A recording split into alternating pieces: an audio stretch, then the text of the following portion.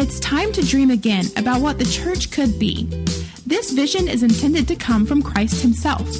So what does he want from his church, and how do we reclaim it? Join us as we journey through the New Testament to discover how the ancient paths inform the future church. So glad you're here with us today. My name is Joe. I serve as one of the pastors here at Riverbend. Some of you have asked, have I been replaced with somebody else? Because you've never seen me wear a jacket before, a suit jacket to preach.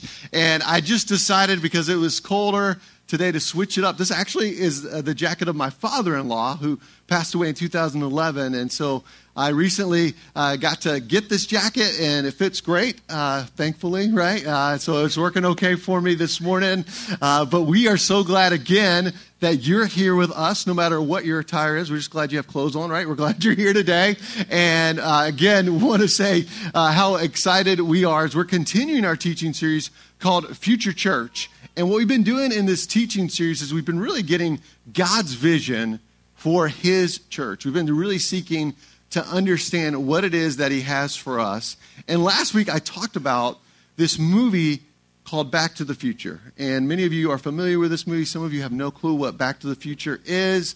And I want to encourage you, for your own sake and just to enjoy the goodness that it is, to go check it out somewhere. But one of the things you learn about Back to the Future is there's this vehicle called the DeLorean that allows Michael J. Fox's character to go back in time. And so we've been actually going back in time in a lot of ways and looking at what we see as far as the ancient ways of what the church is intended to be. But then in Back to the Future Part 2, he gets in the DeLorean again, and he goes to the future. And what we've been doing these last few weeks, starting last week, is going to the future of what is actually to come based off the book of Revelation. And so last week we looked at Revelation 7. Today we're going to look at Revelation chapter 12. And we're going to finish up this series in Revelation next week as well. And one of the things I want to help us to do is to understand that Revelation is often talked about in a way that focuses on dates and times and what all these signs mean. And while I understand the fascination with it and desire to understand that, I think what it does at times is it's what Jesus would tell his disciples as he was going up to heaven. And they're like, are you establishing your kingdom in Jerusalem now? He says, hey, the dates and times are not for you to know. They're not for you to know. Instead, I'm going to come back like a thief in the night. And so in light of that, if you're getting ready for a thief to come, you're going to be prepared, right? Like if you know a thief's going to come, you're not going to just be like, man, I'm just going to go to bed like normal, right? You're going to have a plan, right? You're going to prepare. You're going to get ready. And so in the same way, what Revelation helps us to do is it helps us to understand who this Jesus is and what he has for his church so that we can faithfully live today in light of our forever tomorrow with him. And so it's not to avoid life, but rather to fully step into, to be a preview of that coming day when he's going to make all things as they should be, perfectly and completely. But we get to rehearse in this life. And it's such a gift to be able to do that. And so as we consider what it is we're going to talk about today, one of the things I really want us to really get and to understand, because all that sounds great, and I'm all a vision guy, and I get excited about vision, and that is really energizing to me. But one of the things that we can miss in the midst of the vision that Jesus has for us is that there's a fight for that vision to be lived out in our lives and amongst us. And so the first statement I want to give us today is simply this, and it's that we are at war. We are at war. Let's say that together out loud on 3. 1, 2, 3. We are at war. Now, I know that terminology for some of us feels a little different. Some of you came this morning, you're like, oh, this makes sense because I got into a fight with my spouse on the way here. So you think, yeah, man, I'm at war with them. The kids were unruly, whatever the case may be. Your housemate, your roommate, they're driving you crazy.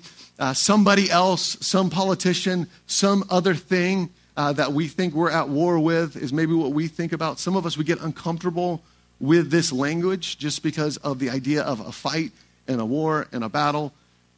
But what I'm talking about is not a fight with somebody, but rather to understand more fully that we have a battle in which is not of this world, in the sense of there is rulers and principalities of darkness that we're waging war against. So it's not a person that I'm talking about.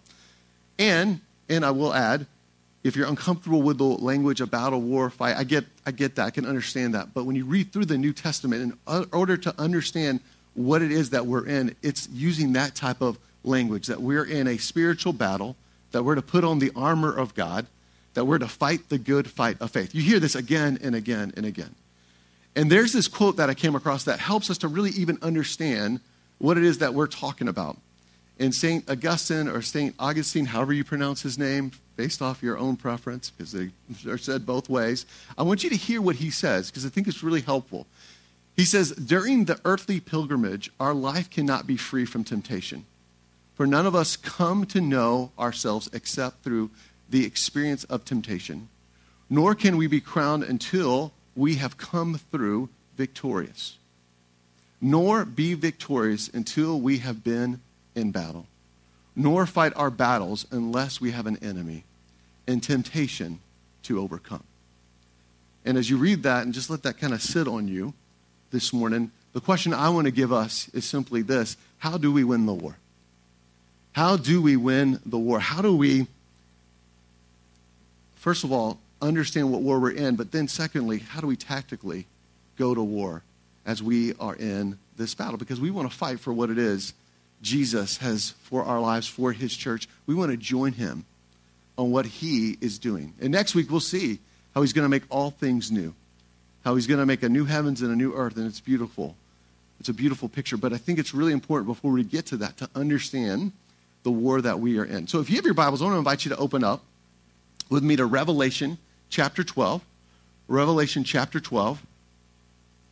And as we read this chapter, it's a prophecy, a revelation of what's happened already, a revelation, a revealing of John, who's the disciple of Jesus, of how Jesus has come into the world. And so this is what is the first couple of verses here, leading up to verse 7, is really talking about Jesus' coming, his first coming. And then it says this. It says, then, what's the word here? Then what? Then what? Then war broke out in heaven. Then war broke out in heaven. Michael and his angels fought against the dragon. And the dragon and his angels fought back. But he was not strong enough, and they lost their place in heaven. The great dragon was hurled down. That ancient serpent called the what? What's his name? The devil, or, all right, Satan, the devil or Satan, who leads the whole world astray. He leads the whole world astray. He was hurled to the earth, and his angels with him. And so as we read what's said here, and I think it's really important we don't miss this, because there's imagery, but there's this battle. There's this great war for our hearts and for our souls. And not just for us, but for all people. There's this great war. And it says that this war broke out in heaven between Michael and his angels who fought against this dragon.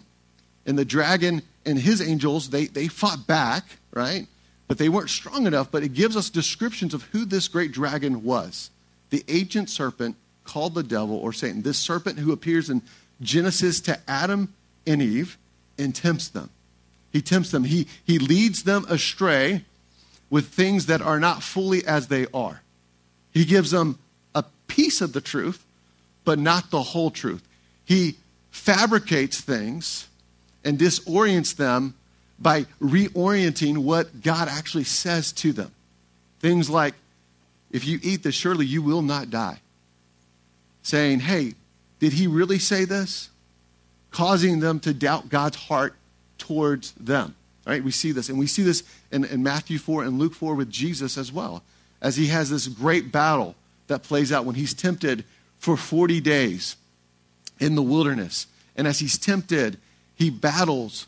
And as he battles, it's Satan using passages of the Bible out of context to say something and to mean something that they don't really mean. Does that sound familiar? Right? And so what we're finding as we read this passage, there's this great, great battle. There's this one who wants to lead us astray. And where does he want to lead us? He wants to lead us where he's at, the place of death. Jesus would describe him as a murderer, He's a liar from the beginning. John 8. This is how he describes this enemy, Satan, devil, the ancient dragon, the serpent. These are the ways that he is described. And not only is he described in this way, but one of the things that we have to realize is, as powerful as he is not as powerful as our Heavenly Father. He is not as powerful of Jesus. He is not as powerful as the Spirit, Holy Spirit at work in us. He's not as powerful. He was created. But what did he do? He tried to overthrow God and his authority and say, hey, I'm better than you. I'm more powerful than you. Come worship me. Come join in this rebellion. And he was hurled down out of heaven. And we see this in the Old Testament. There's references to this throughout different books of the Old Testament that help us to get a picture of what's described in this moment, in this scene. But I don't want us to miss this, because he wants to lead you and me astray. And he wants to lead us to a place of not life, but death. That's his desire. That is what he is wanting to do for us. Again, Jesus would say about him, the thief comes to kill, steal, and destroy, but I've come to give you life and give it to you abundantly. Now, as we hear this, some of us are like, all right, I'm with you. I understand. How does this really play out practically? And I really want to help us to understand that. So as we continue on in the message, first thing first is this, that we win the war when we know our enemy. We win the war when we know our enemy. And in a culture right now that likes to dehumanize people, we like to consider the other the enemy. When we polarize against other people, we like to consider them the enemy. And when we talk about enemy, yes, there is a part where people hurt us and wound us, and they're an enemy in that way. But I'm talking about our great enemy, the enemy that's even above those types of enemies. And so I want you to know that as we read this, that we win the war when we know our enemy. We must know our enemy. So as we continue on here, here's a couple things about this. This book by John Mark Comer, he helps us to really understand what our enemies are and what this looks like. It's called Live No Lies. Recognize and resist the 3 enemies that sabotage your peace is the subtitle. But I want you to hear how he describes some of these things. He goes on to say, as followers of Christ, we are at war with the devil, the flesh, and the world. And this at one point in time was a very common vernacular for us. It may or may not be as common. And then he goes on to define what that means. So here's what he means when he talks about the devil. The first is deceptive ideas. These are deceptive ideas that he plants. He leads the world astray. And how does he lead us astray? He leads us astray with lies. Lies are the inability to stand and live in reality. And we create a counter reality or believe something that's not true because it makes us not feel comfortable, or it's something that we're having a difficult time seeing for what it really is. A lot of times we don't even know it's happening, right? We're just going with the current. We're going with the flow of things. And then one day, hopefully, we wake up and say, wait a minute, how did I get here? How did I get down to this place, right? And we start to open our eyes. But these deceptive ideas, he would say, that play to disordered desires. And he would call that the flesh. And so disordered desires are taking a good thing and making them a God thing. It's taking the good gift of things like work and saying one of 2 things about work. One, work is everything. It's my identity. It's who I am. It shows my worth, my value, my significance. The other part of that, of disorienting our desires or disordered desires, would be I have to avoid work at all costs. It's all about rest, relaxation. Work's awful. Both are wrong, right? Both are wrong. And we can do this through a list of other things like that. But they're disordered. They're not in the way that God has intended. It's out of alignment with what he's created and has for us. And then it leads to this last part, that are normalized in a sinful society, the world. And when he's saying that, it's not a lack of love for our world and in the culture that we're in. We love the world that we live in. We value it. We want to see people and places restored as God has intended. But it's easy to allow ourselves or what the culture and common to the culture to be the ultimate authority. It's easy to allow that to happen, to be people, again, because of these deceptive ideas that play to disordered desires that are normalized in a sinful society, to go in that stream and stay in that current. And so as we think about that in our own lives, as we think about that and we consider that, that leads us to this here. Where have you let Satan lead you astray from the Jesus way? Where have you allowed these deceptive ideas to feed to disordered desires that are affirmed by the culture in which we live in? Where has that taken place? Is it in your area, in the area of politics and how you view politics? Is it in the area of sexuality? Are you redefining God's vision for your sexuality and what he has for you? Is it your area of finances? Is it in the area of your career? Is it in the area of what you accomplish? Is it in the area of how you view yourself even? Like, where is it that he's leading you astray? What are these ideas that continue to come at you again and again and again? Where is he trying to lead you astray? I want you to think about that. And that leads us to this here. The devil has been hurled down, and in the name of Jesus, we can stand our ground. I want you to hear this. He's been defeated.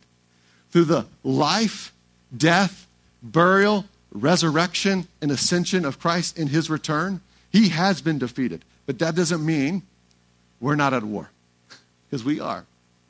It's a yes and not yet promise. It's a yes that this happened, and not yet that it's not fully, perfectly lived out and realized in this life that we're in.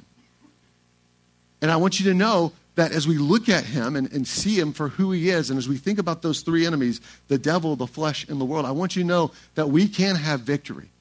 We can have victory because the devil has been hurled down, and in the name of Jesus, we can stand our ground. But if you don't know you're in a war, you won't know that you actually need to stand your ground. And if you don't know your enemy, you're going to fight all kinds of other enemies that are just distractions from the real enemy. We got to stand our ground.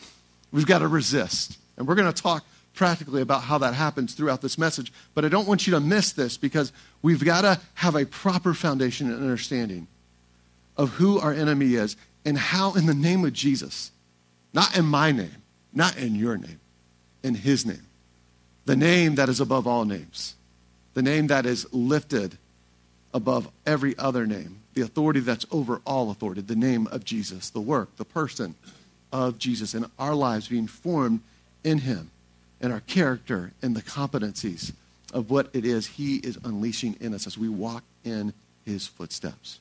So as we continue on here, I want us to hear what it goes on to say. It says this in Revelation 12:10. It says, "Then I heard a loud voice in heaven say," and I want us to read this out loud together. 1, 2, 3. "Now have come the salvation and the power and the kingdom of our God and the authority of his Messiah.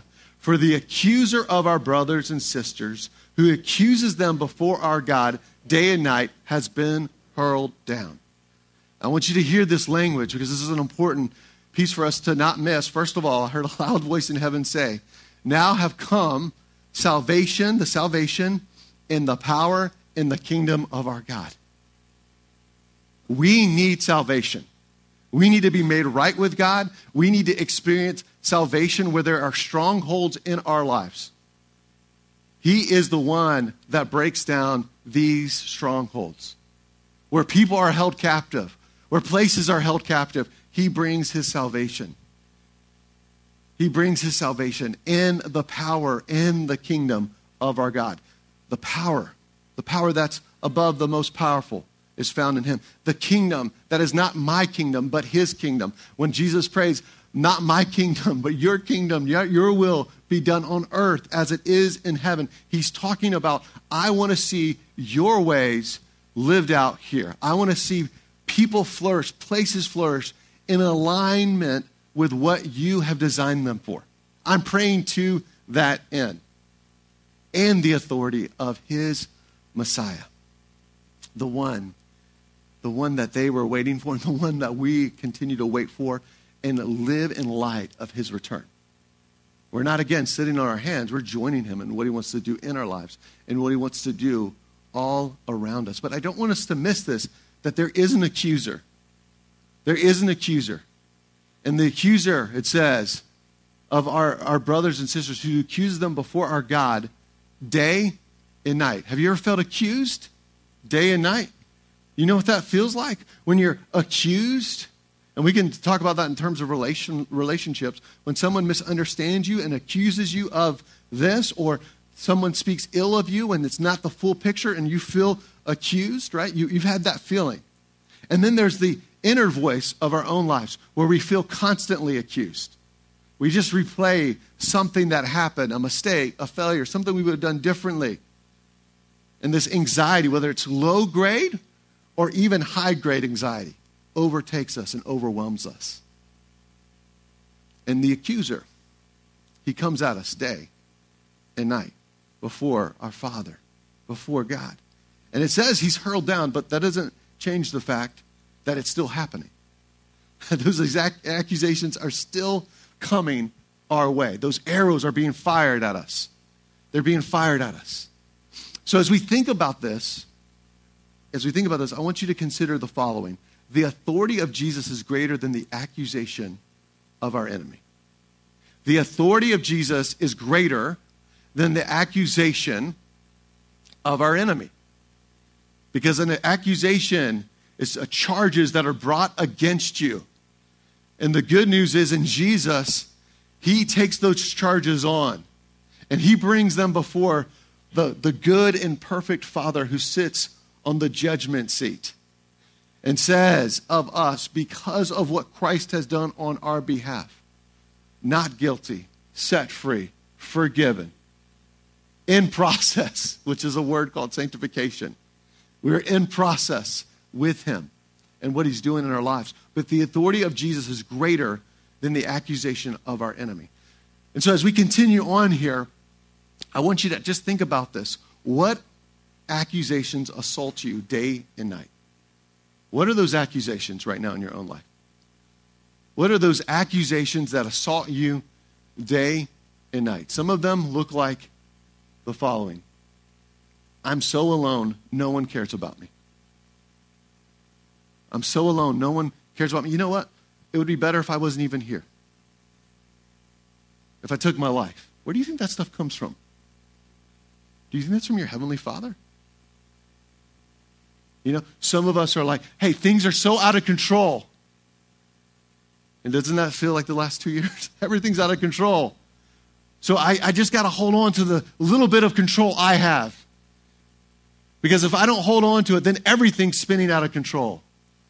And it means that God doesn't actually know what he's doing.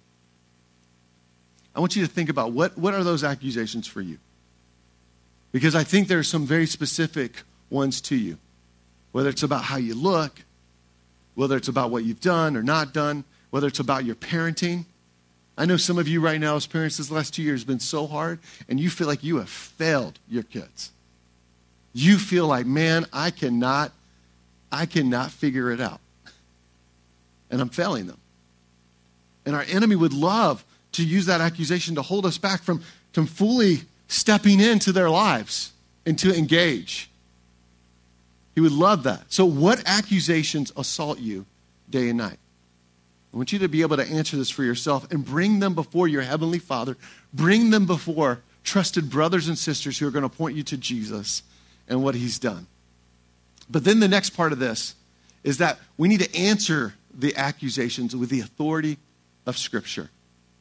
We need to answer the accusations with the authority of Scripture. If you go through Matthew 4 and Luke 4, this is what Jesus did again and again and again. You've heard me say that again and again and again, because I think sometimes it's easy, especially as we're in the American culture, to believe we don't even have an enemy, and not to believe that in his name and through the power of Scripture, the way he fought is the way we're to fight.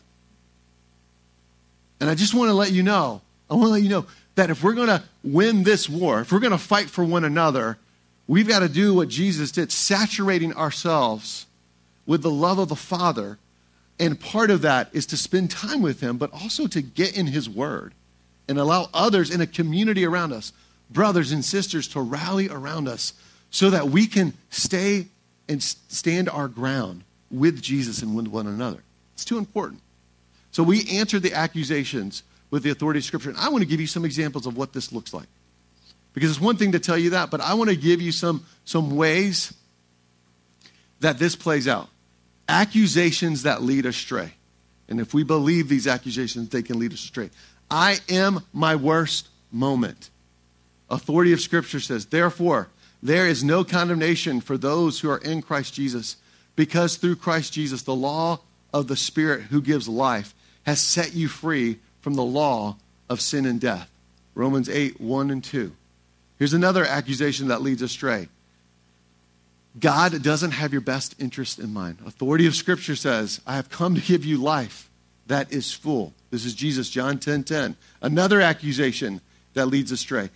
I must feed my lustful appetite to be fully living. The authority of Scripture says, flee youthful lust and pursue godliness with those who call on God with a pure heart. Here's another accusation that leads astray. The work I do doesn't matter. It doesn't matter whether it's at home, whether it's at the office, whether it's in the neighborhood, it doesn't matter.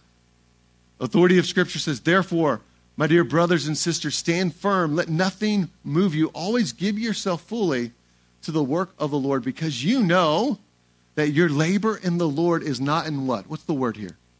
It's not in vain. It's not in vain. Here's another accusation that leads astray. Whatever the culture says is normal and correct. Is normal and correct. Whatever the culture says is normal and correct. Authority of Scripture says, do not conform to the patterns of this world, but be transformed by the renewing of your mind. Then you will be able to test and approve what God's will is, his good, pleasing, and perfect will. We need to know what the accusations are that lead us astray. And for each of us, it's different. But we need to name those before Jesus and before trusted friends who are going to point us to Jesus, and then hold the Scriptures, hold the authority of Scriptures to come against those lies. Well, as we continue on here, I want us to hear what's said in Revelation 12:11. It says, they triumphed over him, talking about the enemy, Satan, the devil. We just talked about the flesh and the world. They triumphed over him by the blood of the Lamb and by the word of their testimony. They did not love their lives so much as to shrink from death. And I want you to hear this. There is this victory. And we talked about how we deal with these accusations with the authority of Scripture. But then we hear these three other parts of this, where there's this triumph that is ours. It's by the blood of the Lamb. It's by what Jesus has done. By the word of their testimony. They did not love their lives so much as to shrink from death. So again, by the blood of the Lamb and by the word of their testimony, they didn't love their lives so much as to shrink from death. So the three areas here, again, as we think about walking in victory that I want to give to us, and they're right here on the screen. First is that we need to know that Jesus, the overcomer, enables us to overcome. And so as we understand that and we look to who he is, he's the great overcomer, right? It's by his blood for us. Behold, the Lamb of God who takes away the sins of the world, John 3. As John would record John the Baptist saying this about Jesus. So Jesus, the overcomer, enables us to overcome. And then as we think about overcoming, how do we overcome? We will overcome by, let's say these three out loud together. 1, 2, 3. By the blood of the Lamb, the word of our testimony, laying down our lives. And I want you not to miss this, because as we talk about what it is, this accusation that comes day and night, that comes before the Father, day and night, we overcome by these three areas. And when we talk about the blood of the Lamb, it is easy to miss the fullness of what that means. Francis Schaeffer, who was the founder of this great thing called L'Abri, and it was really a place for people to come in who were skeptical about the faith. He says, actually, you can't start talking about the gospel of Jesus from brokenness. You always have to start with creation.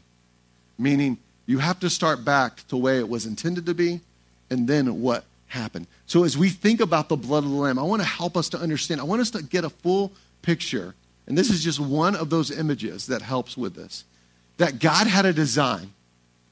God had a design for each and every one of us and for this world. And yet, in the midst of his perfect design and his desire for us to walk with him in the cool of the day as Adam and Eve experienced, and there was no shame and no blame and no fear and no pride. There was none of that. They weren't even worried about what they had on because they didn't know they didn't have anything on, right? They didn't know. There was this beauty that was there. But Adam and Eve were led astray by their great enemy, our great enemy, the one who leads us astray, the accuser of the brethren. And this is where sin enters the world. And sin, that word sin, is really this idea of missing God's mark and standard for our lives. And we've all done it, right? We've all done that. And if you're like, man, I haven't sinned, you just sinned. You just did it. You did it. There you go. I guess you're like wondering, how do I know? Ask someone close to you, have I ever missed God's standard? They'll tell you, yes. Yes, you have. You have. I have. We all have. And so God's design was for us to walk with him and to trust his heart towards us. But then sin enters the world. And as sin enters the world, there is this brokenness.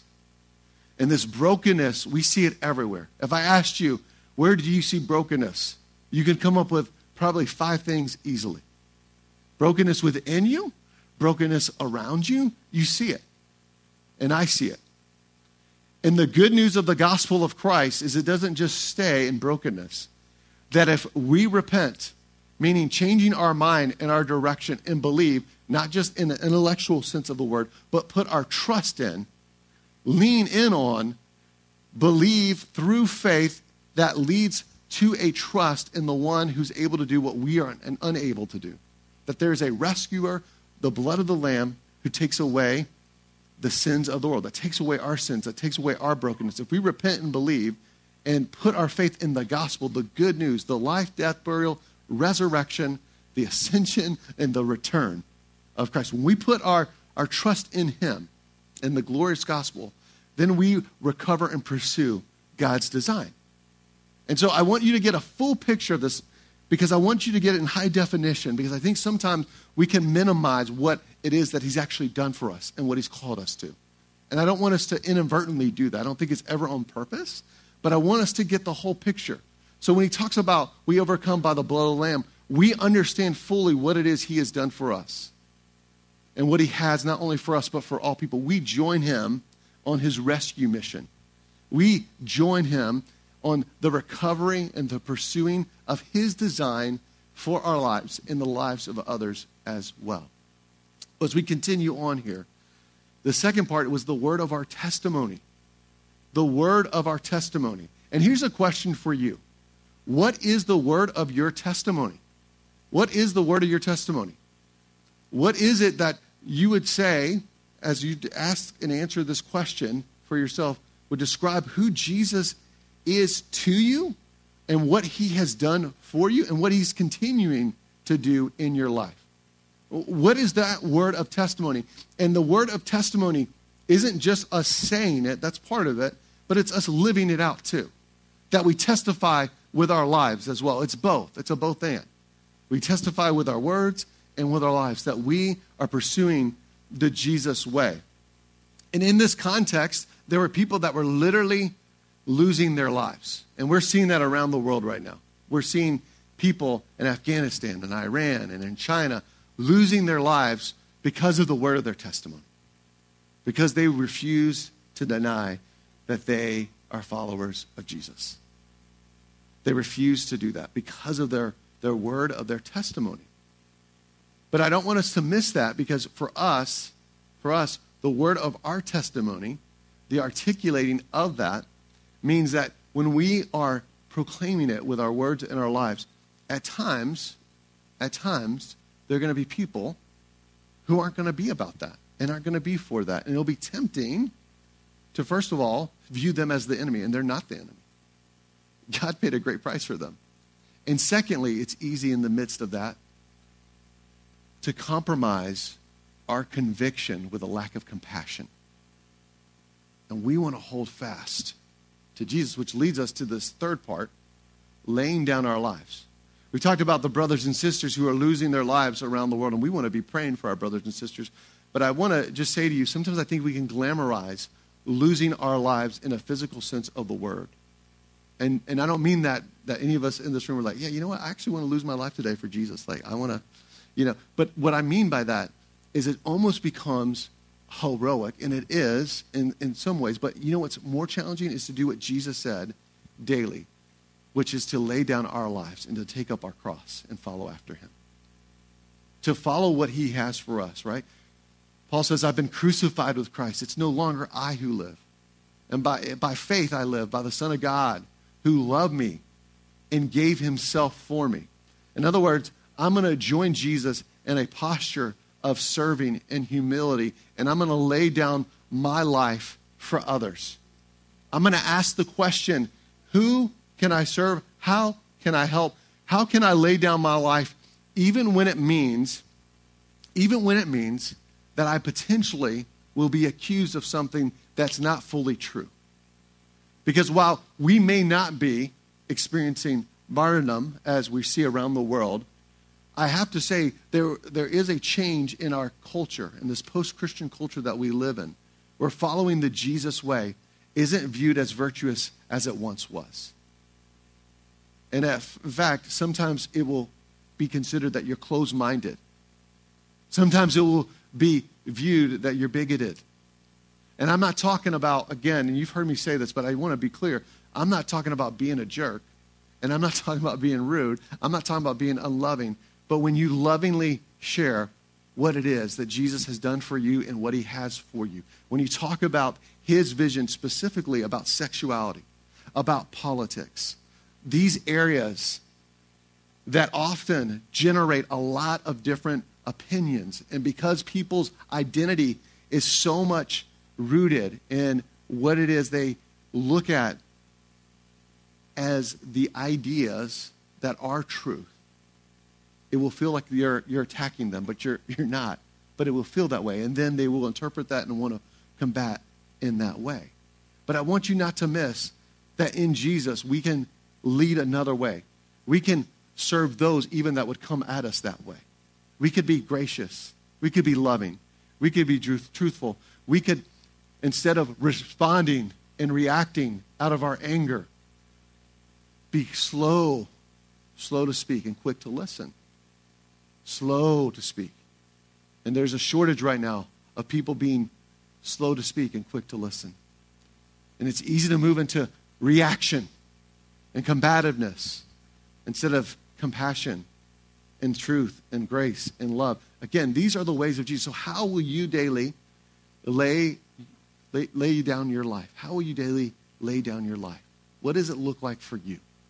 And I want you to be thinking about it. Maybe it's, again, serving others, but maybe for you, there's something you're battling right now that you're going to resist this temptation, whether it's responding in a reactionary kind of way to somebody. Maybe that's for you right now. That's something you're battling with. Maybe it's forgiving someone and praying a blessing over those who've hurt you. Maybe for you, it's giving over, like I mentioned, not only the vision of sexuality, but his vision for you when it comes to sexuality.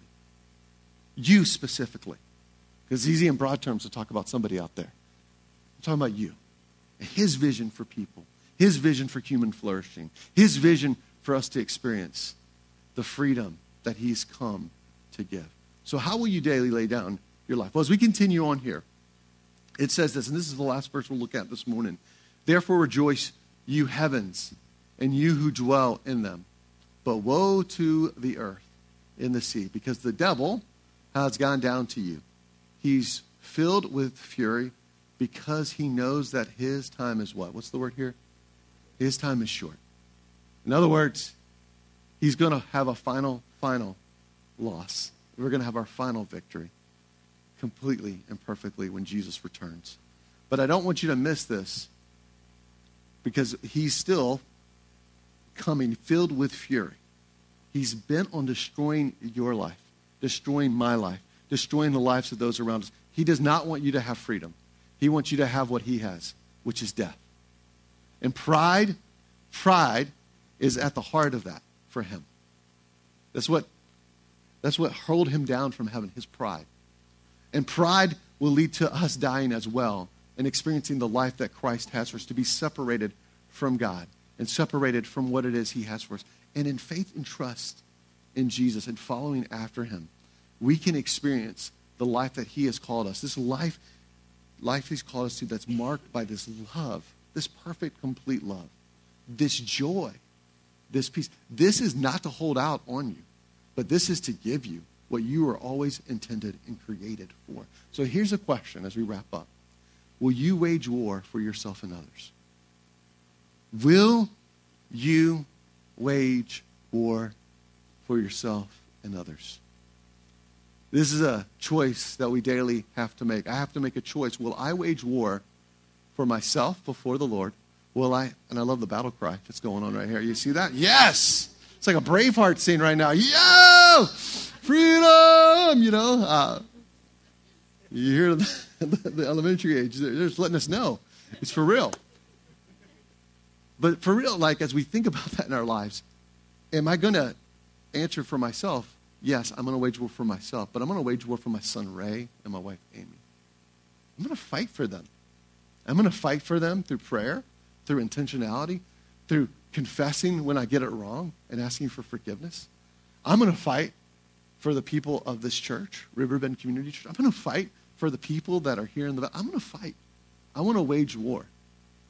I want to wage war so that at the end of my time here, I could say I did everything to see people fully formed in Jesus, in his character and his competencies in their lives, the Jesus way.